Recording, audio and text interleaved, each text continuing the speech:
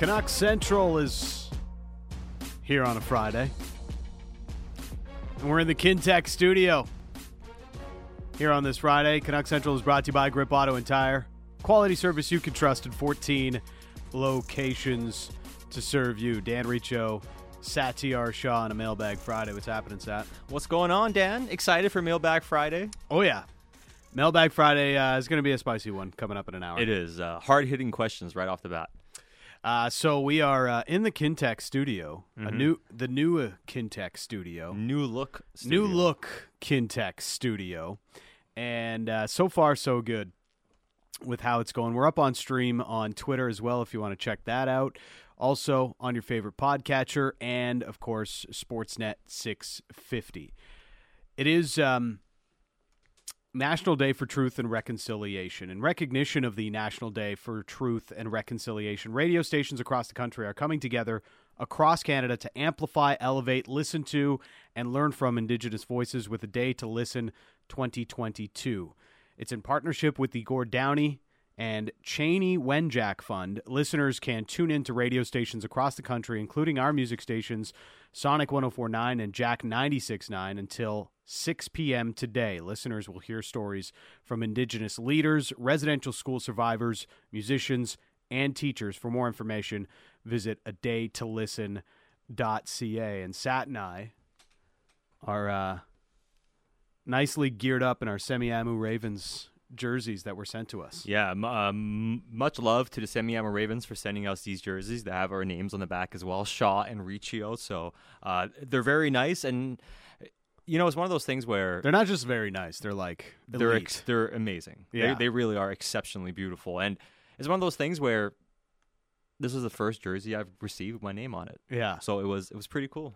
It is pretty. It's pretty great, and also BCHL having events. We'll tell you more about them coming up a little bit later on in the show, including with the Semiahmoo Ravens. So, okay, Canucks are just they wrapped up practice not that long ago, Sat. It's a day after they lose in overtime again to the Coachella Kraken. Is that what they're called? The AHL franchise? Coachella Valley Firebirds. Firebirds. They're not Kraken. They're not Kraken. They're Firebirds. They're okay. Firebirds. So they lost to a team comprised of mostly Coachella Valley Firebirds. And much like they lost to a team mostly comprised of the Calgary Wranglers. So it's 2 games on home ice here in the preseason. And no panic bells should be ringing right now. But I thought it was interesting and clear that the coach wasn't too happy about some of the things that went on, especially in the third period last night for the Vancouver Canucks. How much is there a lot to read into that, or is it, hey, it's preseason and it's kind of coach speak, he's just trying to get his message across? So Boudreau, and I mentioned this before the season began, I don't think any person in this Canucks organization, player or coach or manager, has more on the line this season than Bruce Boudreau. So if you want to think of it through that lens and you hear him not be happy with the game, you can understand there's a big immediacy here, not for him to want to get this team going. And yeah, of course, his job and his desires for this team to have success and for this team to do well and all those sort of things. But obviously, he's also interested in continuing to coach beyond the season in the National Hockey League. So as much as there's a lot of focus on making sure the team is ready, there's an extra pressure on Boudreau this year. But I have a hard time thinking, though, that he's feeling that pressure in Game 2 of the preseason. So I do think it's more about, and Boudreau said this last night in listening to the post-game show with you and Bick, it's more about not the wins and losses in preseason, but are you seeing the habits there that you want to see? And it's a double-edged sword, because do I want guys going 120% at all times in the preseason? No. I'd rather you just be healthy for game 1 of the season. And that's part of why I'm not reading too much into this, is because, you know, who were the players that were sort of not at their best last night? I felt it was like JT Miller, Tanner Pearson, Connor Garland with his trademark turnover in the preseason. Okay, so he wasn't god-awful like he was against Calgary. He was just awful. He's more careless with the puck in preseason. I'm not coming down hard on Connor Garland, but he was bad again last night in preseason. That's at least less harsh than after game one. But I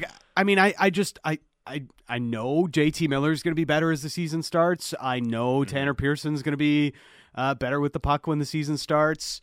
I know Garland will be more on it when the season starts. Really, the concern comes on the back end, and that's where we saw a change today. Boudreau sort of hinted at this yesterday, but at practice today, as much as Quinn Hughes loved playing on the right side with OEL last night, Hughes with Pullman, OEL with Myers, Rathbone, Shen. Yeah. That looks like maybe the way they may end up starting the season, Sat. It very well might, especially as long as Dermott remains out with his situation.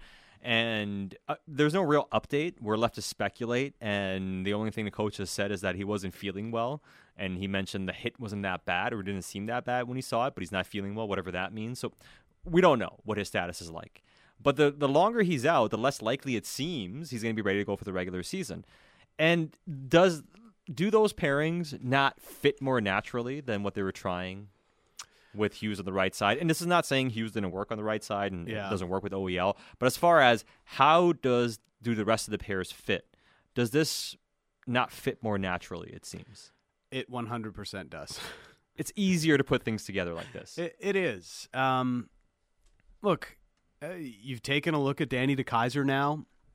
I haven't really seen a player that is going to markedly change the way that the Vancouver Canucks play defense or help the way that they control play in their own end. Do you think he was a bit better last night? Yeah. I thought so too. I don't know if that was good enough, but being fair. But I mean, they're playing AHLers, so it's very hard true. to. Yeah. And the pace isn't very high. Yeah. Right. So it's hard for me to kind of gauge. Like even Pettersson last night, how many guys is he dangling around? And Pettersson was engaged and he played really well. I get it. It's a little too easy sometimes. It's, I understand the quality of competition they're going up against. So I take it with a bit of a grain of salt.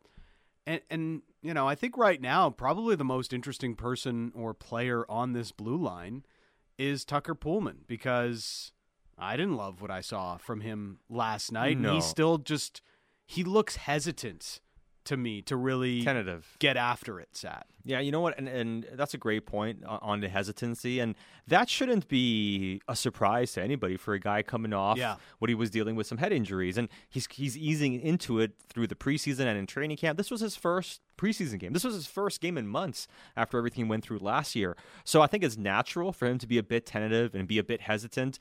I'm with you. I thought he took a hit last night, and after that hit, he was even a bit more timid than he was before that. And you kind of wondered about, what was going on and how he felt about things. But the good news is, and this was the biggest test, do you make it through that day, and can you skate the next day? And that's what he's doing. So I think regardless of how he performed on the ice, I think the most important thing was, can he get through a game and then get back on the ice the next day? Yeah. And he did that. So I think that's a positive. But I don't think he was ever going to have a good performance in his first preseason game back. I do wonder how it looks tomorrow night. I do expect Canucks are in Seattle tomorrow night. You'll hear that game on Sportsnet 650. But does Pullman play again? And I feel Boudreau sort of mentioned it yesterday that he's likely to play Pullman the rest of the way of the preseason. They need to see if he can play pretty much every other night, right? They got to play him into shape too. Yeah. He hasn't played in a long time. So you got to see what you have with him. And I don't think it's been decided. As much as they went back to these pairings, I think what happened was they wanted to make sure Hughes gets that chance on the right side. But Boudreau himself said yesterday, let's see what Pullman's status is. And then maybe that just makes Hughes go back to the left side. But I think when you look at what happened today, and you're going to look at what happened the next couple of games, I think they'll give it a real chance here and see Pullman and Hughes, give it a game or two. I'm not sure Hughes is going to travel to Seattle and play, but I guess we'll see exactly. But that's going to be the test for Pullman. Does he get through it? And if he can play with Hughes and get away with playing with Hughes, and OEL and Myers can get back to being a decent pair, then a little pressure is off your shoulders. And when you looked at Jack Rathbone last night playing with Pullman, didn't love it exactly, but anytime you kind of see him with Luke Shen, you think that can be a nice, safe pairing on the third pair. Quinn Hughes with Tucker Pullman last year, they controlled just over 52% of the shots and were about even goals for and against. So that's a 5-on-5.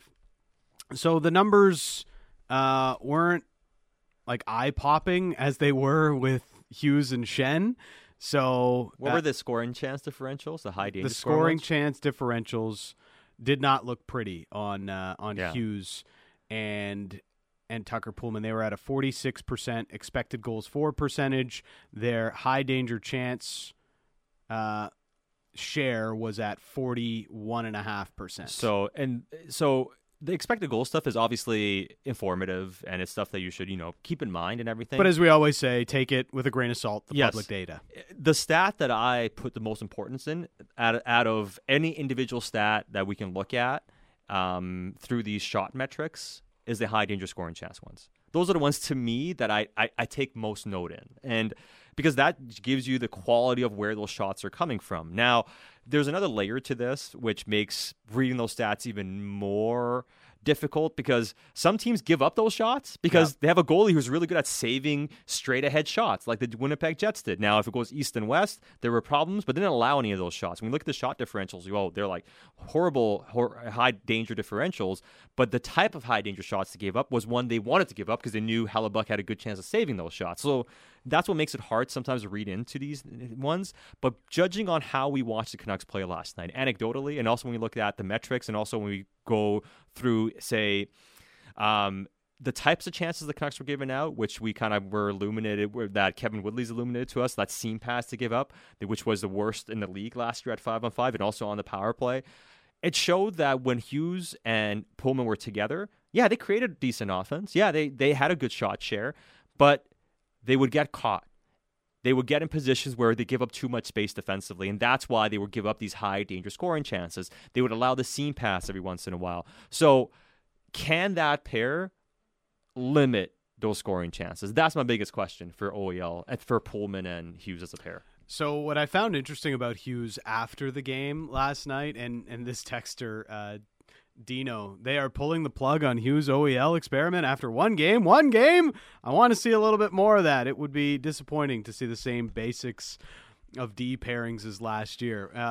I'm kind of with Dino on this because after last night's game, my biggest takeaway from Quinn Hughes speaking was this man wants to play with Oliver Ekman-Larsson. Here it is.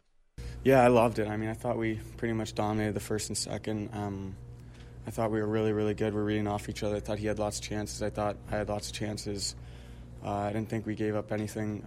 I think we had one or two D-zone shifts in the second, and then the third, I don't think we played as well, mainly me. But I think the overall package, we were really, really good together, and I think over a long period of time we can really help each other. So there's definitely a positive thing there, and I think, like I said, first game in 5 months for both of us, and then first game playing together. But I thought just reading off each other, his hockey sense, my hockey sense, we made a lot of plays together, so it was fun. I had fun out there. I know who Quinn Hughes wants to play with this season. I know, and it is Oliver Ekman-Larsson. I mean, because it's the best, it's the most quality D partner he's had since playing with Chris Tanev. Yeah. And even Chris Tanev didn't have the same quality moving the puck and the puck skills that Oliver Ekman-Larsson has. Listen, OEL is not worth the money anymore. And OEL may never, put up the 50-point seasons and be the number one defenseman. Not going to be a 20-goal scorer again. Probably not. But he is a very talented and quality hockey player. He still is a very good and talented hockey player, and probably the most talented blue liner Quinn Hughes has ever played with. So obviously, he's going to like being on that pair. And it wasn't even so much about Hughes staying on the right side that whole night. They were fluid the whole night. The whole night, it kept switching back and forth, which shows good chemistry. It shows that good understanding. There were some awkward moments, which you would expect for them testing it out in the first game. There was also some really good moments, though. Really was. Moving the puck in the zone, OEL jumping down, finding some seams to get in and create an overload. They found I think OEL came down the half wall and eventually found Garland sneak up into the high slot for a great scoring chance. Just everything about it I felt moved well and is the best opportunity at the Canucks finding a true number one pair. Mm-hmm. Like one that can really control play and really dominate. Well, you know what? And I think that's something, like I mentioned yesterday, too. I don't think they're going to go away from it entirely. It's not like these D pairs are going to be static the entire season. Break glass in case of emergency. Yeah, and even, depending on what goes on with injuries and stuff like that, I think this is something they're going to go back to and use, but it may not be what they start the season with necessarily. So I don't think, to Dino's point that they've gone away with it after a game. I think it's more about figuring out what you can do and how things fit, because as much as, yes, it makes sense, and yes, there are a lot of benefits to having that one pair that way, it's still hard to piece together the rest of the defense if you keep OEL and Hughes together. I wonder if Dermott being healthy would change that. Potentially, yeah. Though they haven't, doesn't seem like they've had much of an appetite to put Dermott next to Myers at all this preseason. No, and I mean, in fairness, it hasn't been a lot of time. It hasn't been a lot of time, right? Because, Dermott hasn't even been available. But I do think that Luke Schenn, for as much as we keep, penciling Luke Schenn into the lineup, I think this year, as the season goes on, or maybe even to start the season, if Dermott gets healthy, don't be surprised if he is the seventh defenseman. Luke Schenn. Yeah. Like, it wouldn't shock me if Luke Schenn ends up being a healthy scratch at times this season. But that is obviously dependent on Tucker Pullman's health and play, and if he's able to do that. And that's why they keep mentioning Tucker Pullman. But I do think that's where Luke Schenn kind of comes into things. And we start looking at, why, as much as Rathbone and Schenn make a lot of sense, we're like, yeah, that makes sense for a third pair. It looks like a nice, safe third pair with a lot of potential. It can also be looked at as the extra pair if Dermott's healthy. That's, that's kind of fascinating. Again, I think a lot of this depends on Tucker Pullman's health and how he continues to develop. Also, Travis Dermott, who wasn't practicing once again today. But for sure. Yeah, it makes sense. 100%. Now, I did want to get back to a point. I think people are making it here on the text inbox. 650-650 Dunbar Lumber. Hughes, unsigned, got hit more last night than he did all of last season. We talked about that with Cheech. Yesterday. And I think what he's referencing, or the texter is referencing, is that one specific play when OEL and Hughes collided. Yeah. And that was when Hughes was on the right side, and he had his back to the blue line, essentially. And that collision happened. Now, hey, that sometimes collisions just happen or whatever it is. But going back to what Cheech mentioned and talking about, you create different blind spots when you play your offside. Those are the hazards you have to kind of overcome and figure out. I'm not too worried about it. I think he figures that out as time goes on and he'll be fine with it. But it's something notable, right? Yeah. It's something to keep an eye on. And in fairness, the best play Quinn Hughes made last night came when he was playing on the left side. Yeah, when he hit Kuzmenko as a trailer and he scored. That was such an incredible play. Yeah. I mean, it was nice fake. You thought he was going to make that bumper play initially, and then he just makes the play over to Kuzmenko. I mean, it's incredible pass. I just love that the three Kraken player were just like frozen in time. They're like, I don't know what to do. You get him. I'll get him. Huh? Well, they are AHL players. Yes. And yet the Canucks still lost. It comes back to the biggest issue. And look, I don't want to make too much of how the D looked last night beyond Quinn Hughes and Oliver Ekman-Larsson, because ultimately, they had their other top four defensemen not in the lineup. Luke Schenn, who was a huge part of the team last year, not in the lineup. They had significant pieces not playing last night. A guy that is still working his way back from injury. They had the guy on the PTO, and Kyle Burrows, who's comfortably a depth defenseman at the NHL level. So they kind of had like 3.5 of their regular defensemen in the lineup. And so I'm not going to panic a little bit too much, but it is still the biggest concern about this team. And it just feels to me as though Bruce Boudreau doesn't trust what he's going to be able to get if he's got Quinn Hughes and Oliver Ekman-Larsson on the same pair for an entire game. Yeah, and I mean, how many minutes can you throw out those other guys. Yeah. You know, and I mean, Hughes played like 20 minutes by the end of the second period. Yeah, I know a it's lot of that was preseason. power plays and but it's whatever. still but that's what happens. If you have those guys together, you don't have a second pair. Yeah. You have 2 third pairs. And how do you use those 2 third pairs? Probably something like 17, 18 minutes. Yeah. That's probably how much they're playing, which means you're playing that top pair even more, which at times you can do, but as the season goes on over 82 games, it's probably asking too much. Mm-hmm. Do you want to have Hughes and OEL playing at 25, 26, 27 minutes every game? I mean, hey, you know, you might be able to get away with it. You make the playoffs. You know, and really it's not about winning the cup this year as much as who knows what can happen if you get in and, you know, yada, yada, yada. You don't want to put a limit on teams and what they can do. But this is not a year about winning the cup. It's about trying to make the playoffs. So maybe all you're trying to do is get into the playoffs and then whatever. But it just seems like an unsustainable pairing if you're going to play them a lot the entire season. So I think it's something they're going to use, but they can't do every single night. So the Canucks' next preseason game to come tomorrow night. Which was there any other fringe players or players on the roster bubble or just anybody in general that really stood out to you? If there was one for me, it was probably Nils Åman. I didn't love, obviously, the end of game bump in there with Jack Rathbone, but they figured it out. Overall, I thought he was... Like, he looked like a guy that at some point could play NHL games this year for the Vancouver Canucks. Not a lot, but like I could see him being a call-up at some point. Yeah, I mean, he looks like a NHL player. Yeah. And I mean, like, I don't mean as a good player necessarily, and maybe he turns out to be that. He looks like a guy who could play fourth-line center. If he had to play tomorrow in a regular season game, Yeah. you can maybe throw him out 7 to 10 minutes, maybe. Yeah. That's what it feels like watching him. You know what I mean? Which is a positive, and I think that's why they have been impressed with what they've seen from him.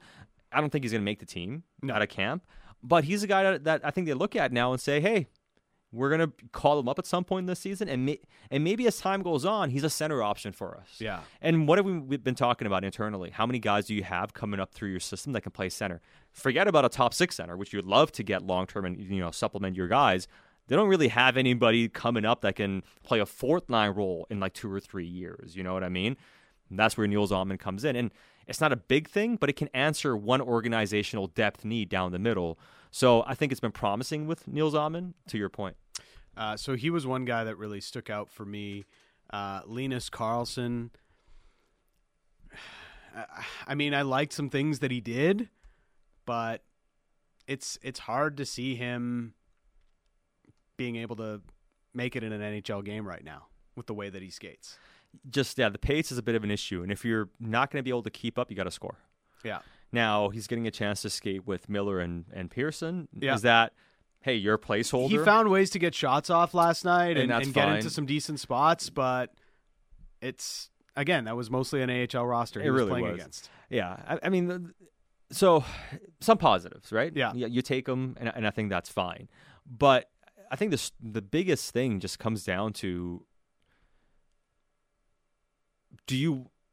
is there a player here that you feel like is worth keeping over, say, Sheldon Dries and DJ Probably not. even Will Lockwood? Yeah. Right Probably now, not. probably not.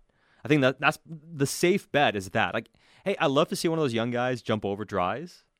Dakota Joshua will make the team, but right now, I haven't seen enough from those guys to think one of those guys takes a veteran, so to speak's job. I feel like I'm on an island after hearing the response from today on the station, but I didn't love Dakota Joshua's game last night. It got better as the game went on, but we'll talk about it more with Ian McIntyre coming up.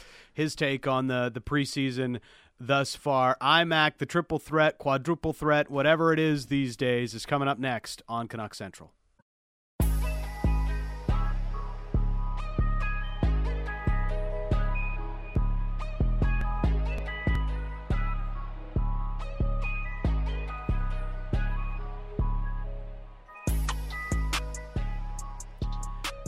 Dan Riccio, Satyar Shah, Canuck Central here on a Friday. The mailbag is coming up in hour number 2. Make sure you're subscribed and also reviewing the podcast, so that way you never miss an edition of Canuck Central. We are brought to you by Grip Auto and Tire, quality service you can trust in 14 locations to serve you. We come to you from the Kintec studio, And if you want to find the link on Twitter with our stream, you can see how the studio is coming together. Still more upgrades to come, but you can now see the major studio upgrades that everybody else has been talking about. Well, you can get a first look up on Twitter right now. Kintec Footwear and Orthotics, Canada's favorite orthotics provider, supported by over 1,500 5-star Google reviews. Find your perfect fit at kintec.net. It's Dan Riccio and Satyar Shah. What do you think of the new goal song that the Canucks got going on? That sounded good. Nickelback? It's these are the most positive reviews I've seen Nickelback get in a very long time. Hey, it's all about taking, the best of what they do for a specific time, and it works. I thought it was fine. Now, one thing to be careful with, what you see in the preseason may not be what you see in the regular season. Yeah. Let me just say that when it comes to game ops. We'll see what happens. Let's bring in the triple threat. You read them on sportsnet.ca. You hear it here on Sportsnet 650 with us and others across the station, and also watch him on television. It is Ian McIntyre, Sportsnet's triple threat. What do you think of the Nickelback goal song, or have you not spared an extra thought about it? I have not spared an extra thought about the goal song. Normally when the song comes on, I'm so busy trying to write down what just transpired and also check the monitor to see what really transpired that I didn't see. So, no, it doesn't. I don't care. I thought people didn't like Nickelback. That's what I thought as well. People like this song, right? They like the chorus, I guess. Gets them fired up after. I think anything would have gotten positive reviews after the last goal song. So. Yeah, possibly. I guess maybe I know more about this goal song debate than I thought. The fact that I even know that Nickelback is not popular, but this song is with fans, I guess. I kind of liked it the year the players chose their own. Maybe they did that more than one season. What would you choose? I think a player should have the right. Yeah. If you honor your team with a goal and are an exemplary player for achieving that, I think you have the right to 90 seconds of whatever tune you like. Would you have All Along the Watchtower for every Ian McIntyre goal scored? Every block shot? You might need something that gets a little more to the point. Right. But I love the guitar riff coming in. I probably would, until I think of something better. I probably would. It's Ian McIntyre joining us here on Canucks Central. Now, we do want to get to a lot of things that have happened on the ice, but the big story it's gone around across hockey Twitter today is Rachel Doerrie confirmed today no longer with the Canucks organization just 8 months after she was hired. Do you have a thought on what transpired here? Well, what a week it's been for the hockey club, huh? The awful allegations in court against the owner and how he treated his children, and now this, and against that backdrop, three preseason losses. So I think they're hoping as an organization next week's a little better. I don't have any inside information on this particular personnel decision. Rachel Doerrie, we think having been dismissed, but the Canucks, of course, won't confirm that, just that she's no longer with them. I have two thoughts, and none are going to probably satisfy many listeners who want to know exactly what happened. But my first thought is this is an organization that has tried to be progressive since the regime change. They have two women in groundbreaking roles as assistant general managers. They have the first Swedish GM in NHL history. They have a Hall of Fame president in Jim Rutherford, who is finally getting his chance to build what he sees as a hockey operations Camelot. This bringing together people from diverse backgrounds in hockey, where you have a collaborative, inclusive discussion on all big decisions. And I can say that from people I've talked to, both the new senior employees and the senior employees who remained from the last regime, that is what happens. There's a lot of discussion, a lot of collaboration that goes into big decisions.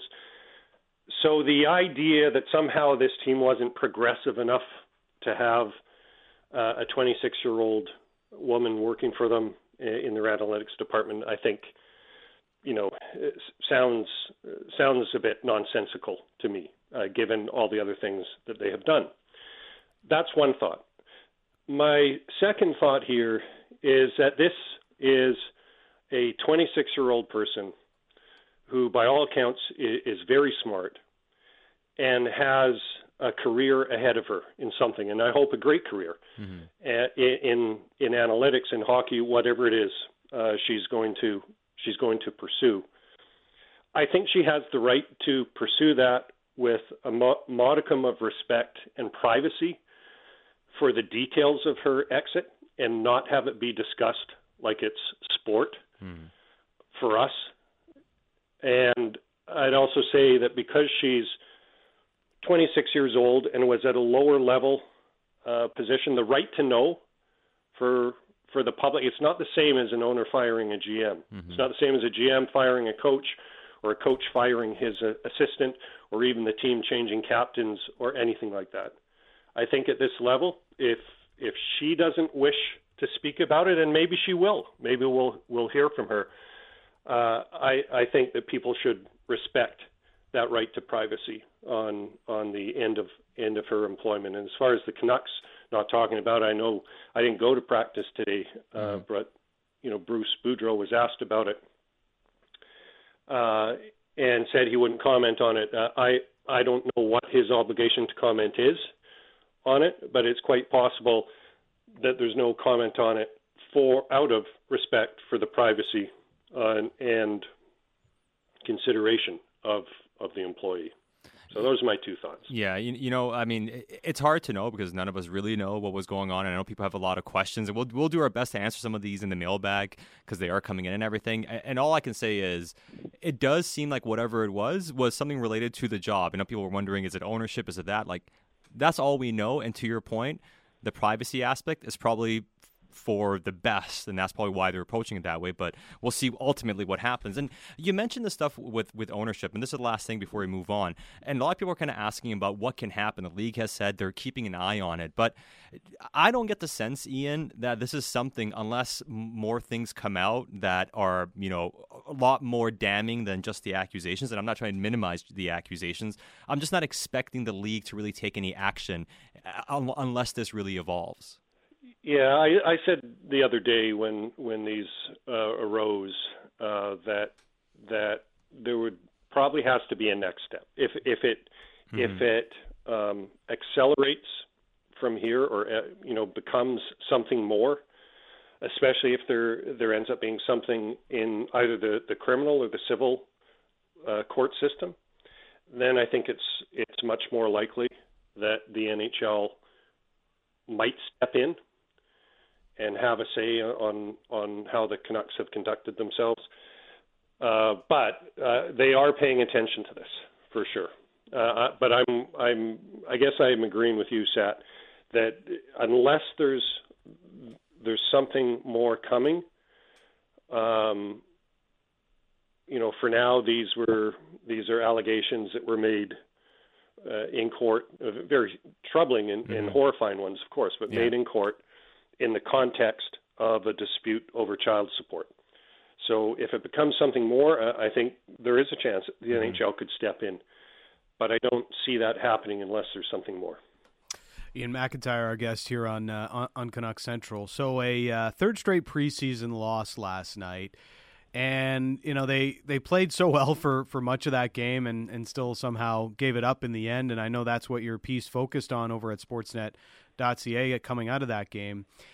I was somewhat surprised at how disappointed Bruce Boudreau was post-game because, in my mind, it's just preseason. But thinking about the bigger picture, they've talked so much about culture in the last number of months with the whole new regime coming through. And I guess that's not really a switch you can turn on and off, Ian. It's either you kind of have it or you don't. Yeah, and I think they want to establish, so much of the success was because of this feeling of positivity And I know that sounds awfully trite and superficial, but when you talk to the players last year, if you recall some of the things that they said after the change about Bruce, just how positive everything was. And we know that the immediate effect of the regime change is that there was a cleansing of the air in the dressing room. There, people could take a deep breath and breathe again, and just get back to focusing on playing hockey instead of all the noise that was swirling. And so that positivity, they obviously want to carry that through. And the best way to do that is to win games. That's always the best way. It trumps everything. It trumps all the stuff we talk about with individuals and organizationally what they're doing and what they're trying to do for the future. If you just win, that makes everything better, quicker than anything else. And so they want to win, and they want to, especially Bruce. I don't know about the players and veteran players who have been through, 10 training camps and preseason games. I don't know that they necessarily feel like there's an urgency to win. They'd like to win, I'm sure. I don't think there'd be too many guys, especially, again, among the older players who have been through this a bunch of times. I don't think anyone was crestfallen last night because they blew a 3-1 third period lead in the preseason game. But as an organization, they want to win, and they need to win coming right out of the gate. So I think there's a little more focus for them probably on this preseason. I mean, think about, from day one of training camp, even before training camp, what Bruce Boudreau said on his media day about getting groups together and about his hope that this might be the lineup that starts the season. And then they played the first night of split squad games and then got right down to an NHL-type roster for the first actual day of practice after training camp in Whistler. They're trying to get ready for day one because they know that it was, the first 30 to 45 days that sunk them the last two seasons, not just last year, but the season before. It's just last year they had a great turnaround. They made it interesting at the end. The season before, they all got sick and it all dissipated and fell apart. You can't play from behind in this league, and I think that's why probably Bruce is a little concerned right now about what has happened in these three preseason games. Well, and, as far as individuals go, and, you and I were sitting and watching the game from the press box last night, and we were both kind of, smiling and shaking our head at Andrei Kuzmenko and what he was doing and still kind of being mindful of it is only the preseason. But I don't blame fans for getting excited based on what they saw last night from Kuzmenko. Yeah, people, probably should be excited. Yeah. You don't really need to tell Vancouver fans to get excited because they're going to be excited about something, one way or another. Right. There's going to be a significant emotional investment in whatever is happening, good or bad. But with Kuzmenko, and I said this to you last night, Sat, I didn't say it on TV, but I've covered the team for 3 decades, and you get to a point where that's embarrassing to even admit. But I've covered the team a long time, and I'm always wary of hyperbole. Believe it or not, even in my profession, I do worry about that. And in this market, in saying too much. When, it's kind of like the players, they try and keep an even keel. I think it's important that we always try to keep perspective and measure what we say, good or bad, again, about the team. But I think I could count on one hand, with maybe even a couple of fingers left over, the number of players I've seen play for the Canucks who can release the puck, just the release, the shot release, that Andrei Kuzmenko has on his wrist shot, dash, snap shot, because he does kind of snap it. It is world class. I asked Quinn Hughes about it after the game. He said upper echelon, really, really skillful.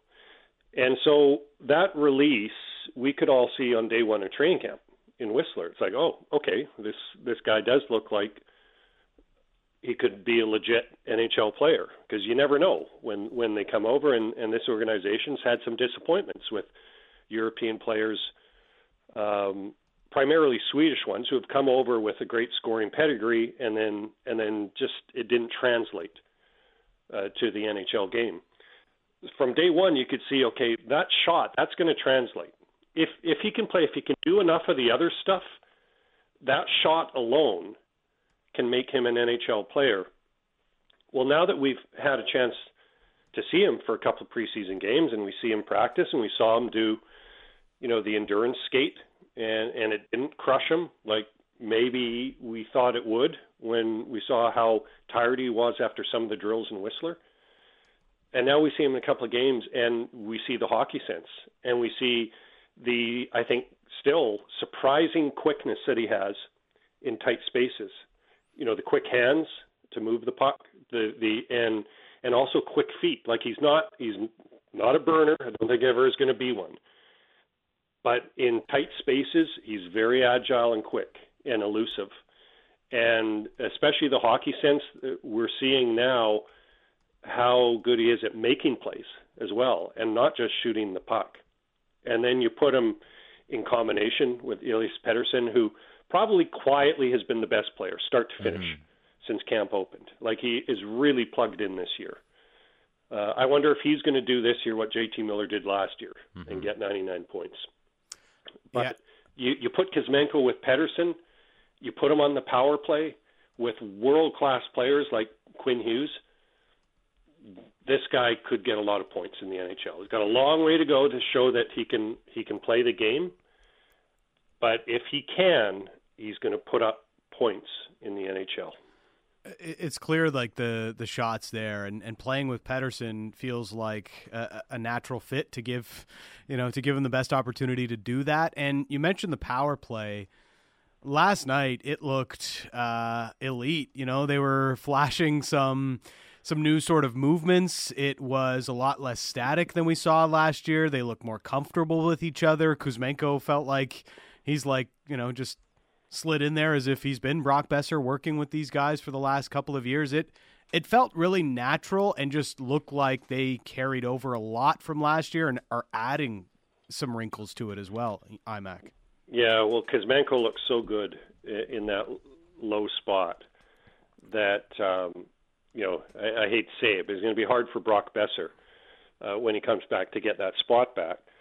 But he's certainly going to have an opportunity, and maybe they end up with 2 power play units, which is every team's hope. But that first unit, I mean, when does it look good? And of course, it looked good last night. But why does it look good? It looks good because the puck moves quickly and gets to dangerous areas. When at times has it looked bad in the last couple of seasons? When the puck's not moving and when guys aren't moving.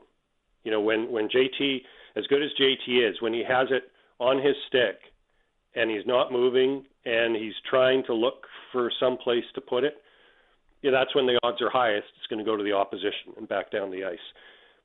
But look at how they scored last night with that incredibly rapid puck movement. When you're moving it that well, it's really hard to defend. But a huge factor as well is familiarity. And Kuzmenko is new, but none of those other guys are. And Hughes made the point after the game that this is his 4th year. Like, people have seen him for 4 years now, and he has seen them. And there's now becoming an instinctive quality to how they play together. Because really, since Miller arrived 3 seasons ago, Miller, Pettersson, Hughes, Horvat have been a fixture, and Boeser most of the time as well have been a fixture.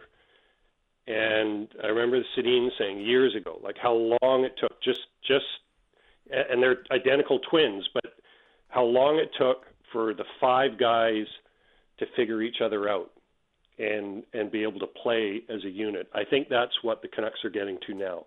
They've got these incredible individual pieces, but it's the unit now that has evolved to the point where it looks like it could be one of the best in the NHL. Mac. You're the best. Have a great weekend. Well, you're the second best, Dan, so you have a great weekend, too. Then, Sat, your honorable mention. Yeah, That's kind of you to say. Well, I'll be honorable and mention Josh's third. I'll take fourth. All right. Well, that's very kind of you. And Dan, I expect you to respond to all my critics with that. I always do, Mac. You are the best. Thanks for this. All right. See you guys. Have a good weekend. He is the triple threat, Ian McIntyre. Yeah, power play hype. But honestly, the power play stuff, it's exciting. It's all cool, and I'm excited for it. Elias Pettersson being plugged in, like Ian mentioned. Yeah. That's probably the most meaningful thing. He's this plugged into preseason. the Matrix, as you like to say. He's plugged into the Matrix. I mean, he's just very, very motivated. I turned to you guys at one point last night, and I said, I'm like, does Pettersson think like these points count? Like, does he think like he's going to win the Art Ross Trophy by collecting points in the preseason? Because that's the way he's playing this game. Which, I mean, you don't really see a guy be that invested in a preseason. From the first shift all the way until overtime, he wanted to make his mark on that game, and that's something you don't always see in the preseason. I'm not going to lie, but I need to see it more from Pettersson than I needed to from anybody else. Like, he didn't play in preseason last year. No, he didn't. Like he had the I one am game haunted by preseason. Pettersson having another slow start. Yeah, I don't know. I'm not worried about this year anymore. Because last year he didn't look right until was game 40. Yeah, you know, until January. Yeah, he had That's the how 2 long it goals took. in Washington, and then he finally broke out of it. yeah. I don't think it's going to take that long this time. Doesn't look like it. No. I feel like that line might get the night off tomorrow because they gave Miller's line the night off first day of the season. Yeah, they played 2 games. Then Horvat got the night off last night, so I think Pettersson's line, if I'm reading the tea leaves correctly, may get tomorrow night off. Yeah, I could see Bo, Dickinson, and Lazar all going to Seattle. And I could see, and maybe even the Miller line gets the day off tomorrow. Wouldn't surprise me. And then all of a sudden, you're back to Edmonton on Monday, then Abbotsford on Wednesday. Which we will be in Abbotsford. We will be in Abbotsford. So if you on are Wednesday. going to the preseason game in Abbey, make sure you come by and find us. Yeah, we'll be there in the concourse, so we'll be hanging out. We'll do the post-game show from there, too, so we'll be there all night. So look forward to that on Wednesday. But that's why I think what they'll do is send maybe Bo and those lines to Seattle, and then probably Pettersson and Miller go to Edmonton, and then you probably try to have dress rehearsal in Abbotsford and Arizona. Those would be the final 2 preseason games of the season next Wednesday in Abbotsford, and then Friday at home at Rogers Arena to the Arizona Coyotes. One thing I really liked that Kuzmenko was doing and was a lot more comfortable in doing, it felt like, compared to Brock Besser, was getting below the goal line and looking to receive the puck. Like, it felt the Canucks power play. That was the wrinkle I was talking about. They were more comfortable playing the puck below the goal line last night than I'm used to seeing. And it created some rotations that they ended up going through. It opened up a whole different world of opportunities for them. We'll see as it progresses because, yes, again, that wasn't a high-end penalty kill unit for the Seattle Kraken last night, but some interesting wrinkles being added on the power play. And look, if the power play's going at the start of the year, that sort of helps you. Even if you're not going in other areas of your game, it can kind of keep you 500 or a little bit above as you try to round out the rest of your game. It's Dan Riccio, Satyar Shah. We are Canuck Central here on Sportsnet 650. The mailbag is coming up. First question. Well, there's a lot of questions about what's gone on with the organization from this week, so we'll get into all of that from the listeners, Sat. Yeah, that is all coming up. You know what? We talked to Ian about it a little bit. We wanted to recap the game and where things stand after practice and training camp or the preseason, and we'll try to answer as many questions as we can in the mailbag In the best way that we can. That's coming up next on Canuck Central.